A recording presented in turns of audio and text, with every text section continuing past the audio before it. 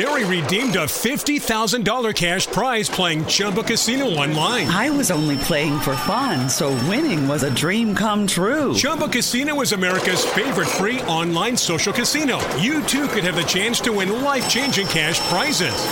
Absolutely anybody could be like Mary. Be like Mary.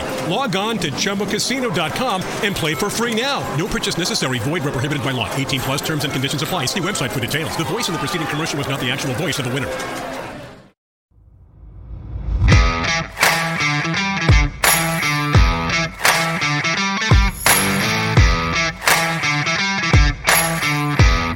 Hello and welcome to another episode of A Novel Evening. My name is Danny. You can find me over on Instagram as @BlottedInkBooks. And for this episode, I am joined by the lovely Kate Sawyer. She is the author of the critically acclaimed The Stranding. This is one that I think you probably have seen everywhere. And judging from the blurb, I don't think it's quite what everybody expects this story to be. I'll give you a little hint. It involves a whale. And that's what I'm going to tell you. You're going to need to pick the book up and you're also going to have a listen to this while I ask Kate all about her inspiration behind the novel and, of course, dive into her novel evening. So a big hello to Kate. Hello. Hi, Danny. Thanks so much for having me. Oh, thank you very much for taking some time out to come and chat with me, especially considering the heat wave that we're having. I know, actually, this is nice. In a cool room and chatting, sitting down, not sweating, taking my daughter around the park or anything like that. So no movement, just sitting still. It's outrageous. My house is actually cooler than it is outside at the moment. My house is quite cool, so I'm quite glad to be sat in here because it looks so hot outside. I have to go get my kids soon. I'm like, yeah. I'm gonna melt. Yeah. Yes, thank you. And I'm incredibly excited to meet you this weekend at the book party that is happening. Obviously, by the time this comes out, it will have happened. We'll all be recovering from it, but it's going to be very, very exciting to get to meet you in person and chat with you. Yeah, I'm really looking forward to meeting all the bloggers that I've been in contact with on social media, but I've never met in person. I've met a couple at book launches, a couple of people, but yeah, to be able to put real faces to, avatars would be really nice. You've obviously just done a really big bookshop tour as well for The Stranding. You've been all over the place, but not down south. I'm not going to judge you too harshly. Listen, I would do, but a lot of it was my PR are really supportive. My publicist and the team at Coronet are really supportive, but with the paperback, there wasn't really, the emphasis on tour. But because I couldn't really do any events or many events when The Stranding came out, I thought I really want to meet the booksellers because people have been so supportive. However, it's really funny because I'm like, yeah, I can do East Anglia, I can do Suffolk this day, Essex this day. And then suddenly you realise that these counties, although England is small in comparison to many countries, when you start driving around and going to bookshops, it's quite a tiring...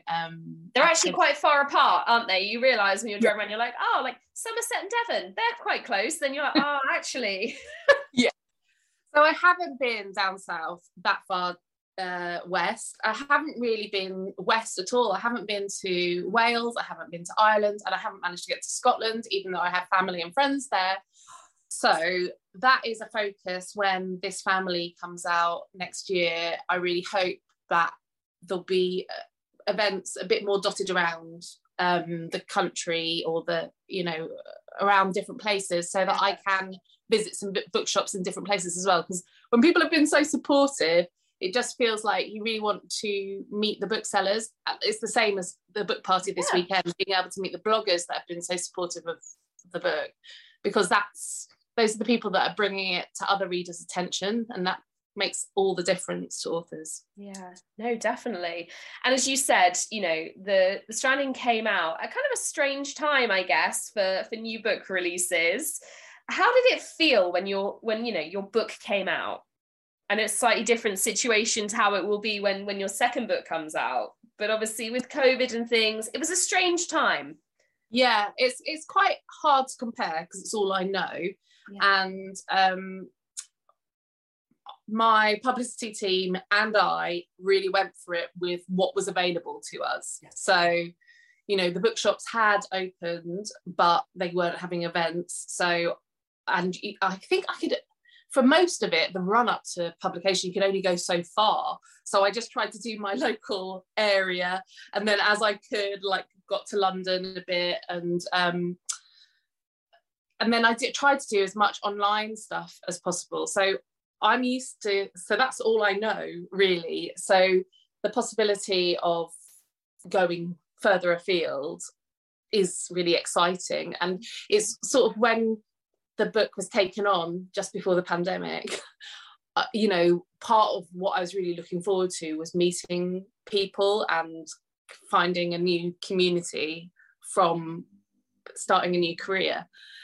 Because it is such a solitary activity, writing itself, but then it doesn't have to be once the book gets out into the world. Like, being an author isn't just writing at a desk. It's sort of, it's also making contact with people, talking about your book and listening to readers' feedback and all of that stuff. And I was really looking forward to that. So I'm looking forward to a bit more IRL stuff when this family comes out.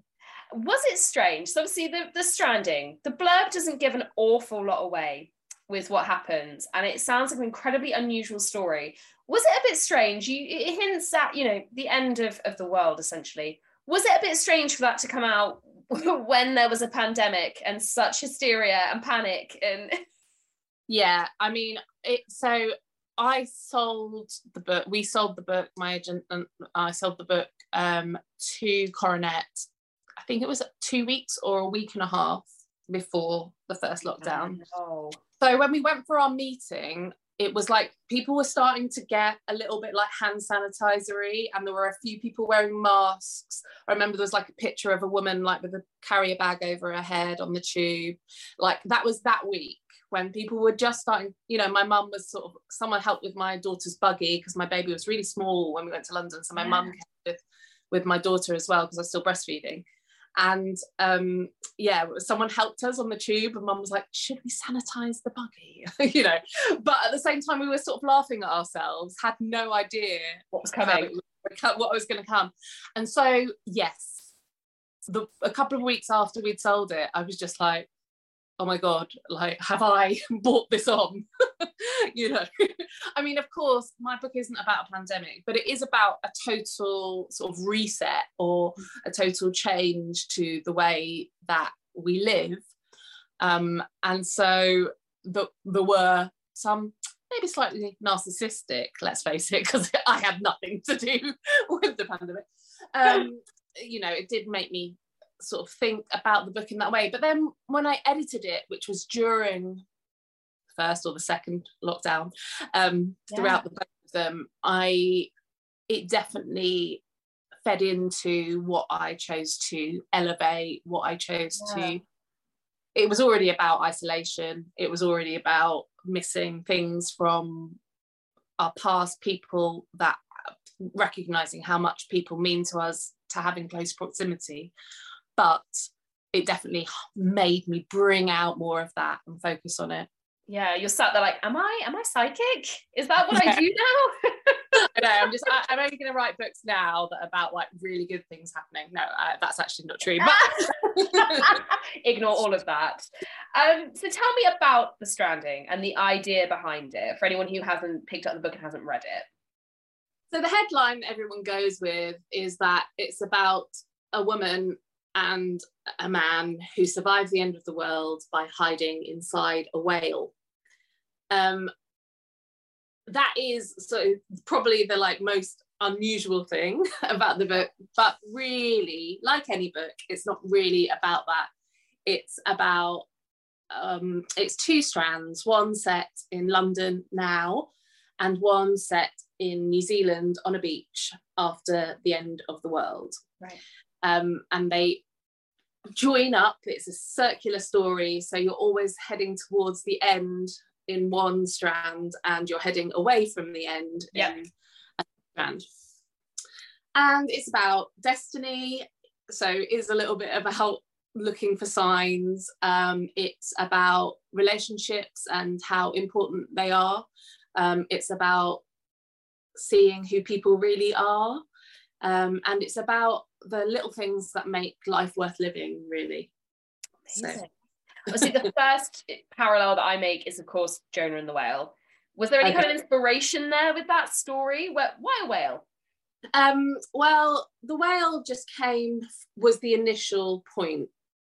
More and more I'm thinking, I mean, as you know, I also have a podcast called Novel Experience, where I talk to authors about how they write, or why they write.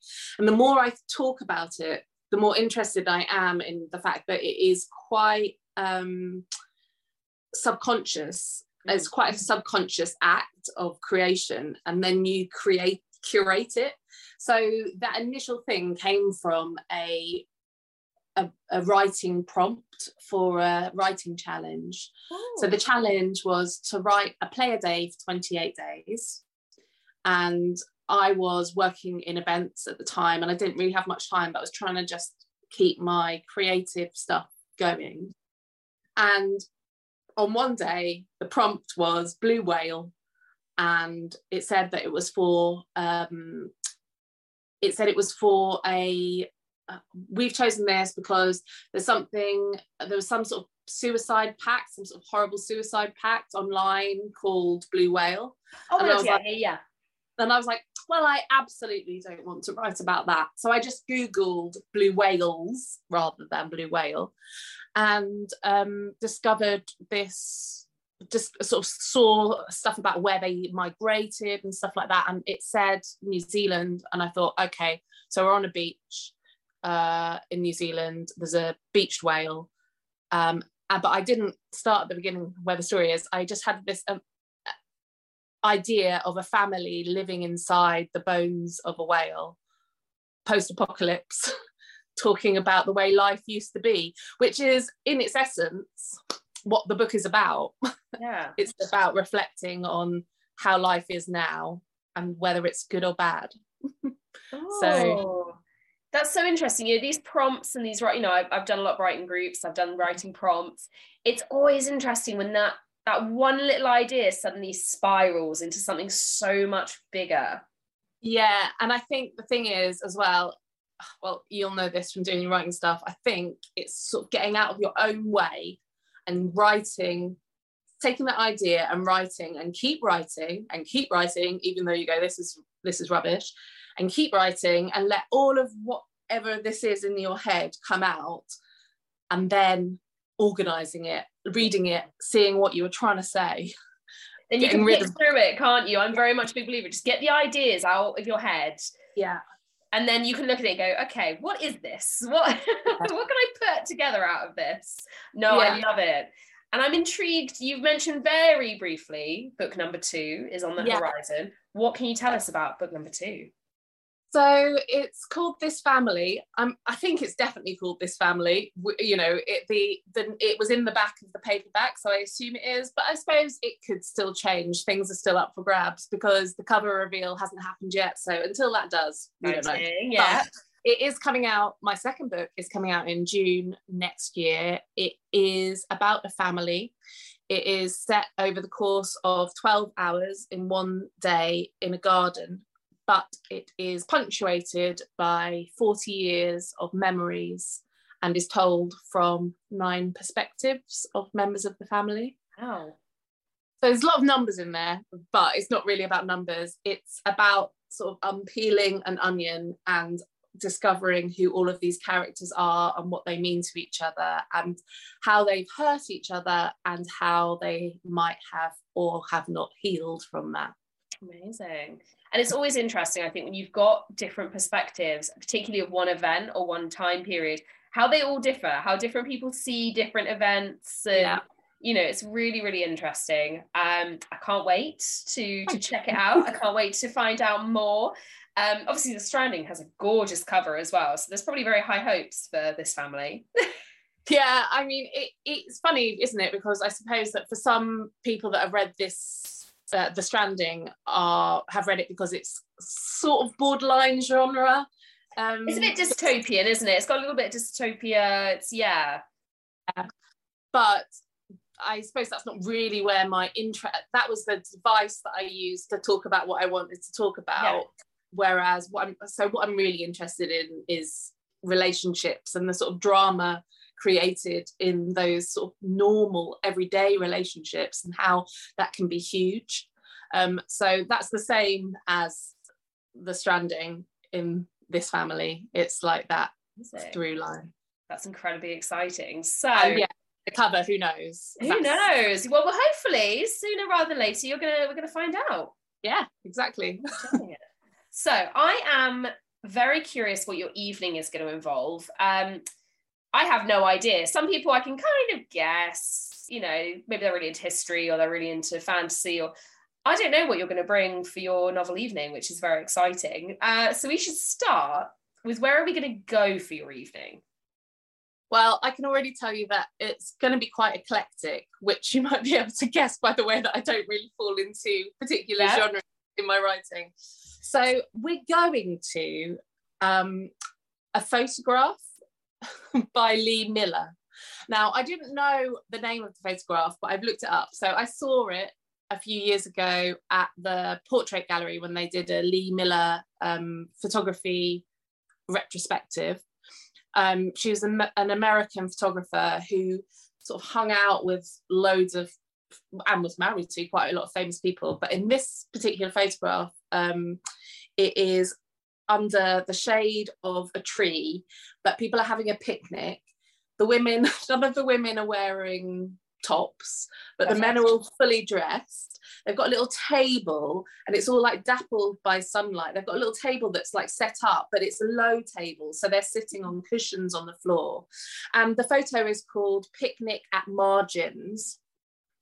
And it has got Picasso is one of the people there, but like I wouldn't have Picasso necessarily at my evening, but that sort of early evening, light through the trees, this picnic, I mean, it just makes me want to be at that picnic. Everyone looks so relaxed and so bohemian, and I mean, it's really interesting because some people are looking less like they're having a good time than others, but you know, that's in a way that's a good mix for a party. Yeah, and that's always the way, isn't it? I feel like any party you go to, there's always people who are kind of perhaps uncomfortable or not as at ease, or people who are kind of on the sidelines watching what's happening. I think that's a good mix. This sounds, I'm going to obviously check out this photograph after we've recorded. How interesting that the women are topless, but the men are all dressed. Yeah, I think that's something of the period, something of the artists. I mean, I don't know, I've always viewed it when I've seen it as like this, oh, look at the freedom of these women, but then you can look at it from another point of view that, oh, why haven't they got their tops off? But there's something about that picture that always sort of speaks to me. And in this family, there's an outdoor meal. I think it's something I'm really interested in, under a willow, and in the garden. And I had a magical evening when I was in my 20s where it was someone's birthday, and a chef friend of his and ours, he was an actor as well, he set up these long tables under a tree on Wandsworth Common. So weird. That's so cool. Really allowed to do that. But yeah, it was just like, they had white tablecloths and candles, and we ate mushrooms with a yogurt dressing on it. Anyway, so I'm really into these really rare occasions where you can have a meal, like a proper meal, but outside. So that's where I would have my evening. Love it. I'm very lucky. We've got a very, very sort of steep, tall garden, and my husband's very clever and has built a big decked area. And he also built like a big, long wooden table with benches. And I love getting to sit up there under the trees. And I've put so many fairy lights up there. It's a bit obscene, actually. I feel bad for my neighbours because when the sun goes down, it's like woo, at the top of the garden.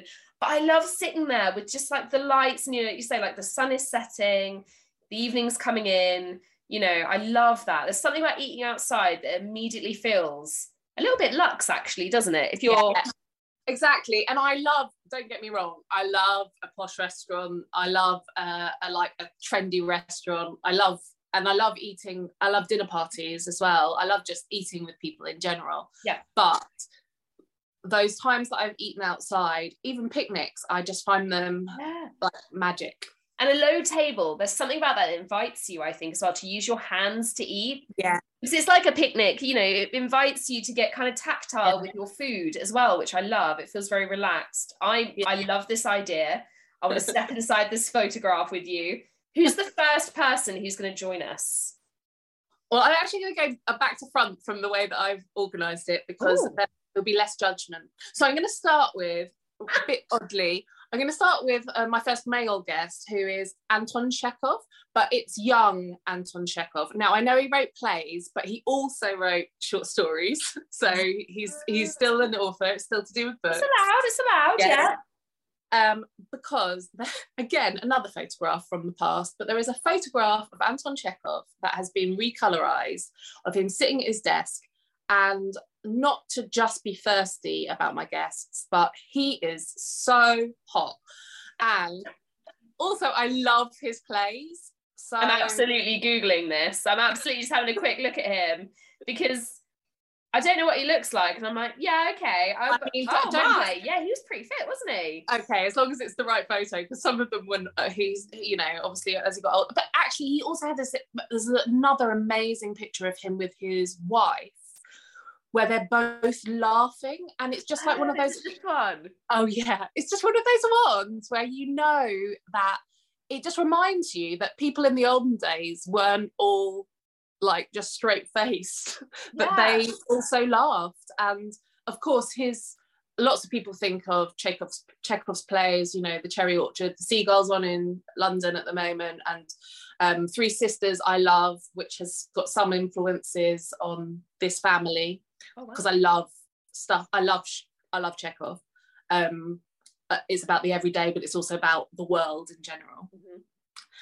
And I can't remember what I was going to say. Say something really profound. No, I can't remember. I think I would love to talk to him as well, because I think he is really funny, because his plays are, although people think they're really serious, they are really funny, because they're about people taking themselves a bit too seriously. Oh, and do you know what as well? Just conversation. Wouldn't he just be interesting to talk to? Yeah, and he was, you know, really a forward thinker. Yeah. And at that time, I mean, it'd be interesting to see what he thinks has become of Russia now as well. Yeah. That would be I think he would just be the most fascinating person to talk to. I mean, obviously there's loads of people from that time that would be fascinating to talk to, but yeah, Anton Chekhov. Love it. So he's going to kick off his shoes, he's going to roll up his sleeves and come and sit at the table with us. Yeah. Who's next? So next is I'm going to have some contemporary authors. Yeah. Because some people that I would like to pick their brains, and they're going to come together in one car, and that's going to be Bernardine Evaristo, Kieran Millwood Hargrave, Maggie O'Farrell, and Sarah Winman. All women, sorry, but there we go. Yeah, because I'm so into all of their books, the way they write, and also them as people, you know, in interviews and stuff, that I would just love to have them mixed in with my people from the past and my people from fiction. I mean, Girl, Woman, Other was absolutely just incredible. I mean, The Dance Tree I read very recently. That's obviously, you know, Kieran's newest novel. I mean, yeah, that was a book that I was reading and I was like, why am I writing? I'm not going to write anything like this. What am I doing? Like, it's almost poetry, isn't it? Her prose is almost poetry, and it's really spare, but it absolutely hammers home. I think she's just got a really interesting way with words that feels really sensual and sort of elevated, but also you can understand. It's like a painting. I feel like her writing is like painting, you know. And you feel the heat of, you know, the setting. As much as you felt the cold of the Mercies, you feel, you know, obviously Hamnet, Maggie O'Farrell. I mean, Hamnet was incredible. And Sarah Winman, she writes Still Life. That's the only one I haven't read. But I've got a group of friends who are buddy reading at the moment. They're all just gushing over it. Yeah, it's wonderful. And I also read Tin Man earlier this year, and Maggie O'Farrell. I mean, I'm sure you're reading something at the moment, but Instructions for a Heatwave is another one like Dance Tree that is just so hot that it's really interesting. I just think they're all writers at the top of their game that I hope in real life to meet and talk about work with them at some point. But I would love to have them there. Oh my goodness. Kieran is one of the recordings I've done where I think I was really starstruck, and I was really nervous because I was like, what am I going to possibly have to ask her that will be at all insightful? And actually we just talked about making bathtub tequila and eating octopus, which was great because I was like, oh, I need to think of something really, really clever to say to her, and it just did not happen. But she's lovely, and I mean, Maggie O'Farrell would be a dream for me. I think I'd probably cry a little bit if I got to talk to her. But yeah, these 4 women turning up together would be amazing. But that brings me, the bathtub tequila reminds me, and the octopus actually, is that I would have a friend to chef it. So I'm good friends with Olya Hercules, who is a Ukrainian chef, and I got to know her because I was working in a restaurant where she did some pop-ups to launch cookbooks, and we've remained friends. But her new book, Home Food, has just come out with like all of these amazing Ukrainian food, like dishes, and she's doing amazing work to try and help people in Ukraine as well. Like some of her family is still there, some of her family's managed to come over to the UK, but her food is incredible, and so I would definitely have her there. And also she's brilliant at recommending amazing wines, so I'm pairing them with her food. So that would be who would be catering it, but she could also join us because she's really good fun. I'm not the best cook in the world, but I love cookbooks. Less to cook from and more just to look at the pictures. I love to just go to oh, look at that, and then be like, I'm never gonna make that. So I would love to check out some of her recipes and just look at photos of her food, and never dare to try and make it because it would be awful. But this sounds good. Okay, these 4 women have arrived. Anton's tucking into some canapes. Your friend's picking up a storm. Who's next? Elizabeth Jane Howard. Now, I have just finished reading all 5 of the Cazalet Chronicles. So these are books that are quite beloved by a lot of people, but I feel not enough people know about. I've not heard of these at all. So they were the first one was written in 1990, but the first one starts in the year before 1938, on the run-up to the Second World War. And it is a portrait of this upper middle class or upper class, I don't know, a family that runs a hardwoods importer, I guess. So the father runs that, and the brothers run it, and then there's the sister and the wives and the children, and they live in this house called Home Place down in Sussex, I think, close to Hastings. And it follows them the first book follows them for the 2 years until the outbreak of the Second World War, but then it follows them, the other books follow them right the way through the war and then up until the 60s. Oh, wow. It's a lot, it's a commitment to read all of them. But you can certainly read the first one standalone. But she hasn't just written the Cazalet Chronicles, she's also written lots of novels, short stories, novellas, and they all have this amazing, she was quite privileged. The Cazalets are sort of based on her family in a way. She writes, she's quite a lefty, and she writes about society whilst also writing about family. And she writes these people that are quite privileged and sort of blinkered to the world around them, but you still care about them even when they're awful, because she makes them so human. some of them do terrible, terrible things, and you still sort of like them, and it's really weird. And then she also occasionally gives a short voice to people that are just on the periphery. So she gives just a short voice to a doctor that comes and helps with a stillbirth. And he, in the car on his way back, he just breaks your heart, because you realise that he's lost his sons in the First World War.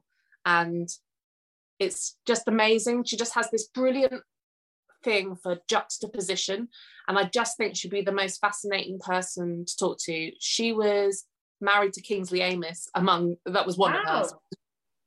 It was one of her husbands. And she had a long literary life, died I think when she was 90, and I just think she would be such an interesting person to talk to. Her other book as well, also she wrote about people she wrote about queerness as well in her books, without, when it wasn't a thing really. So there's a brilliant book called Odd Girl Out, which is set in the 70s. Again, it's about wealth versus not, like, people having nothing and really struggling in the 70s. And it's also about these three people having an affair, a sort of a threesome affair. Wow, that would be quite shocking as well, with that exactly. sort of narrative. Yeah, so I can imagine her with these other women as well, having some incredible conversations. Oh yeah, I'm sure that everyone would want to pick her brain as well. Yeah.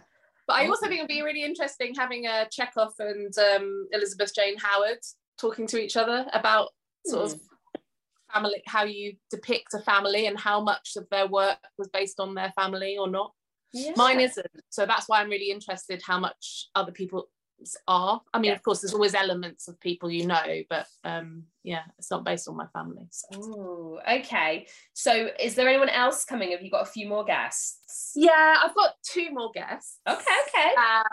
So they are both the fictional ones, and I've left them till last. So the first one is Feathers, who is the main character in Angela Carter's Nights at the Circus. Now, she is a Victorian, what's it called? What they called? The hall, dance hall, music hall. She is a Victorian music hall performer. Right. She performs on a high wire and the trapeze, but what she's most known for is the fact she has wings, which was discovered by a madam when she was in a whorehouse, and she is Angela Carter's sort of expression of the feminine mystique. And so in the book Nights at the Circus, there's this intrepid young male reporter that basically is trying to uncover the secret about her, which is of course like a metaphor for him trying to get to why she's so mysterious and break it down. And in the process, of course, he begins to really fancy her. And she is just this like really lush, grotesque, huge. I'm quite big, so it'd be nice to have some other women there that are quite big, like, tall, and there's a scene at the beginning where she's eating and she's got food around her mouth, and so I think she would be fun, provide entertainment, and also just be maybe a little bit frightening. So okay. Oh, that's intriguing. That is intriguing. It's one of those books that, again, I haven't read. I have heard so much about it. I know I need to read it. This has sold it to me. So thank you for adding to my TBR pile. It really needed boosting. So I think it depends on the copy you get, because mine has got such small print that it sort of puts you off. When you look at it and it looks just so dense on the page. But once you get into it, it's just, just absolutely takes you to a different place. Oh, yeah. Okay, so who is your final guest? So my final guest is probably who I'll have the most judgment about, but it's It's Matthew Claremont from Discovery of Witches. What's your reasoning behind this? Well, again, it's not entirely just me being thirsty, but in the TV programme, he is performed by Matthew Good. And I'm not saying I'm inviting Matthew Good, but like if Matthew de Clermont came and ended up looking a bit like Matthew Good, and was really, I mean, I could be intellectual about it. Shall I pretend to be intellectual about it? He's from like, he knew Shakespeare, and yeah. There is literally no judgment, because I have never done my evening. And it's great for me to chat with other people and be, you know, intellectual about it. But I know mine would just be a full-blown thirst fest, and it would just be all the men in the books that I want to fancy, and me. Maybe they'll feed me some stuff in this great hall. Like, I can't even lie. So I know you're like, oh, you know, intellectual reason. No, I think you need a bit of thirst at a party. What's a party without someone to ogle at? Oh, well, I was just trying to think of who do I fancy in books, and it's quite rare. I mean, and also people that I fancied at the time of reading the book, sometimes I come away from it and go, oh, they were really problematic. And so we could say that this vampire is a bit problematic, because he kind of is, I suppose, but he's the least problematic vampire, I think, of he's not as bad as Edward. Edward is much more problematic. I mean, anybody that's basically been alive for hundreds and hundreds of years and pretends as though this one person is their only one, they're problematic. But, you know, I'm going to give myself he's the lesser of all of the evils. Yeah. My other choice, I was thrown between him and the recent, Book Lovers, the male lead in that. He also was really sexy, but also probably a bit problematic, a bit of a like dark and stormy editor, you know. Yeah, see, all of mine are usually like the bad boy turned good. I think I have that. I think I very much have a bit of a market in that. They all seem to be like, oh my God, he's so awful, but also he's got a gentle side. I mean, there's absolutely room for entertainment and escapism in our reading, because I personally don't think that it all needs to be like just intellectually stimulating. And I raced through those Discovery of Witches books. I just absolutely loved it, the first fest of it. So, you know, what can I say?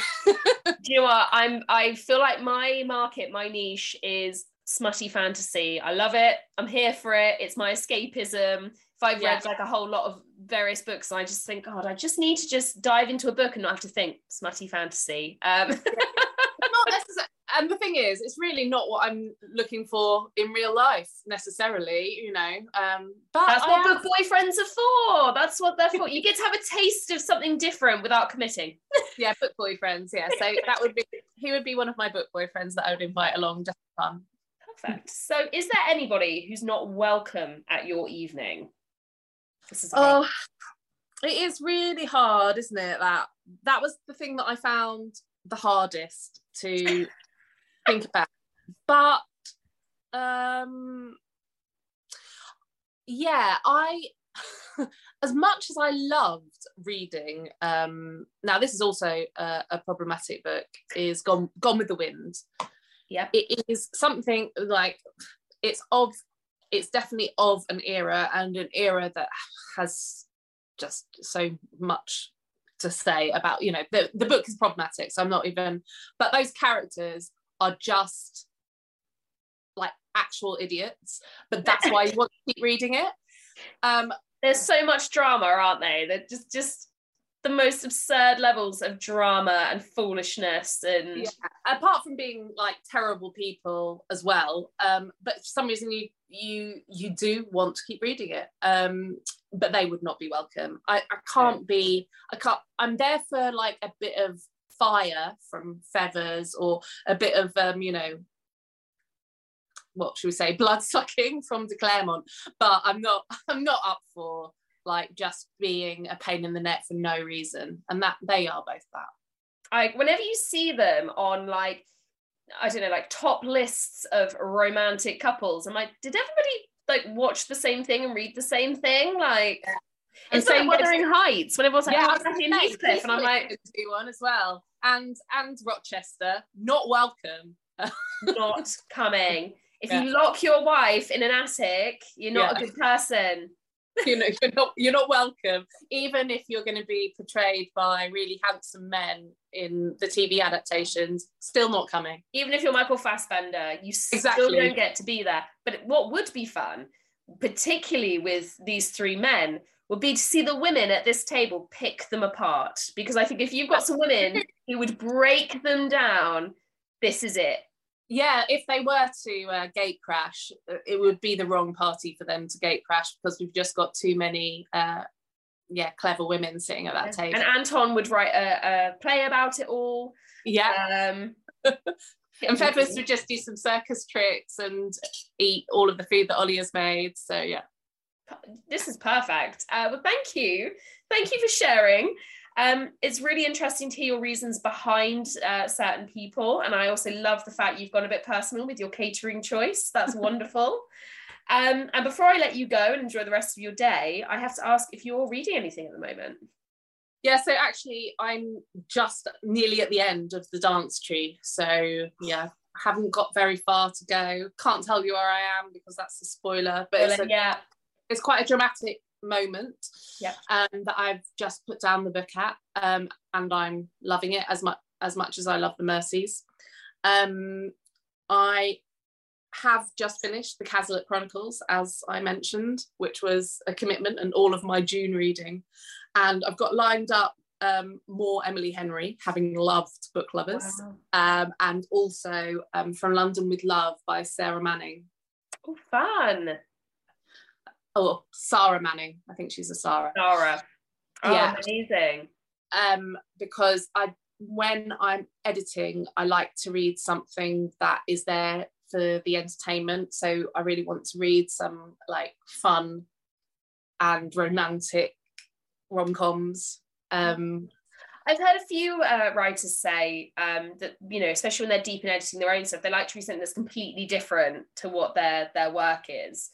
Yeah, I think that, well, it's a bit like you said, if I was reading The Dance Tree while I was editing, I'd be thinking that, you know, because my writing isn't as beautiful as Kieran's. That's not to say it doesn't have its own beauty, but, you know, what I mean is that I wouldn't want to compare, whereas what is brilliant about rom-coms is they have this like forward thrust of story being really entertaining, and they, you know, can make you laugh and can make you feel a bit horny and make you feel sad.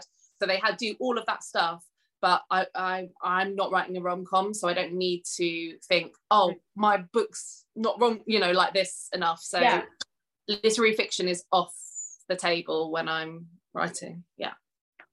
That is very fair. And I think there is a place for a good rom-com sometimes. You just need it. Definitely, and something about the heat as well, something about the summer just makes me much more, it's not, they're less book in front of the fire for me, and more, that's more like, if I was going to go for something like super entertaining in the winter, it would be, you know, thrillers or some really good historical fiction. But that's so funny how seasons, I know exactly what you meant, because I'm like, there's a reason some books are holiday reads, you know, a short, really quick thriller or a quick romance. There's a reason you get, you know, you want to sit by a pool and do that. But yeah, if you want to sit by a fireplace, like say some lush historical fiction, or for me, some like really rich fantasy. Yeah, that's the one. Well, thank you so very much for taking the time to chat with me. It's been an absolute pleasure. It's been lovely, and I'm really looking forward to meeting you on Saturday at the book party. I'm going to apologise now for anything I do or say. And then it's actually been recorded as well. Thank you so much. Mary redeemed a $50,000 cash prize playing Chumba Casino online. I was only playing for fun, so winning was a dream come true. Chumba Casino is America's favorite free online social casino. You too could have the chance to win life-changing cash prizes. Absolutely anybody could be like Mary. Be like Mary. Log on to ChumboCasino.com and play for free now. No purchase necessary. Void where prohibited by law. 18 plus terms and conditions apply. See website for details. The voice in the preceding commercial was not the actual voice of the winner.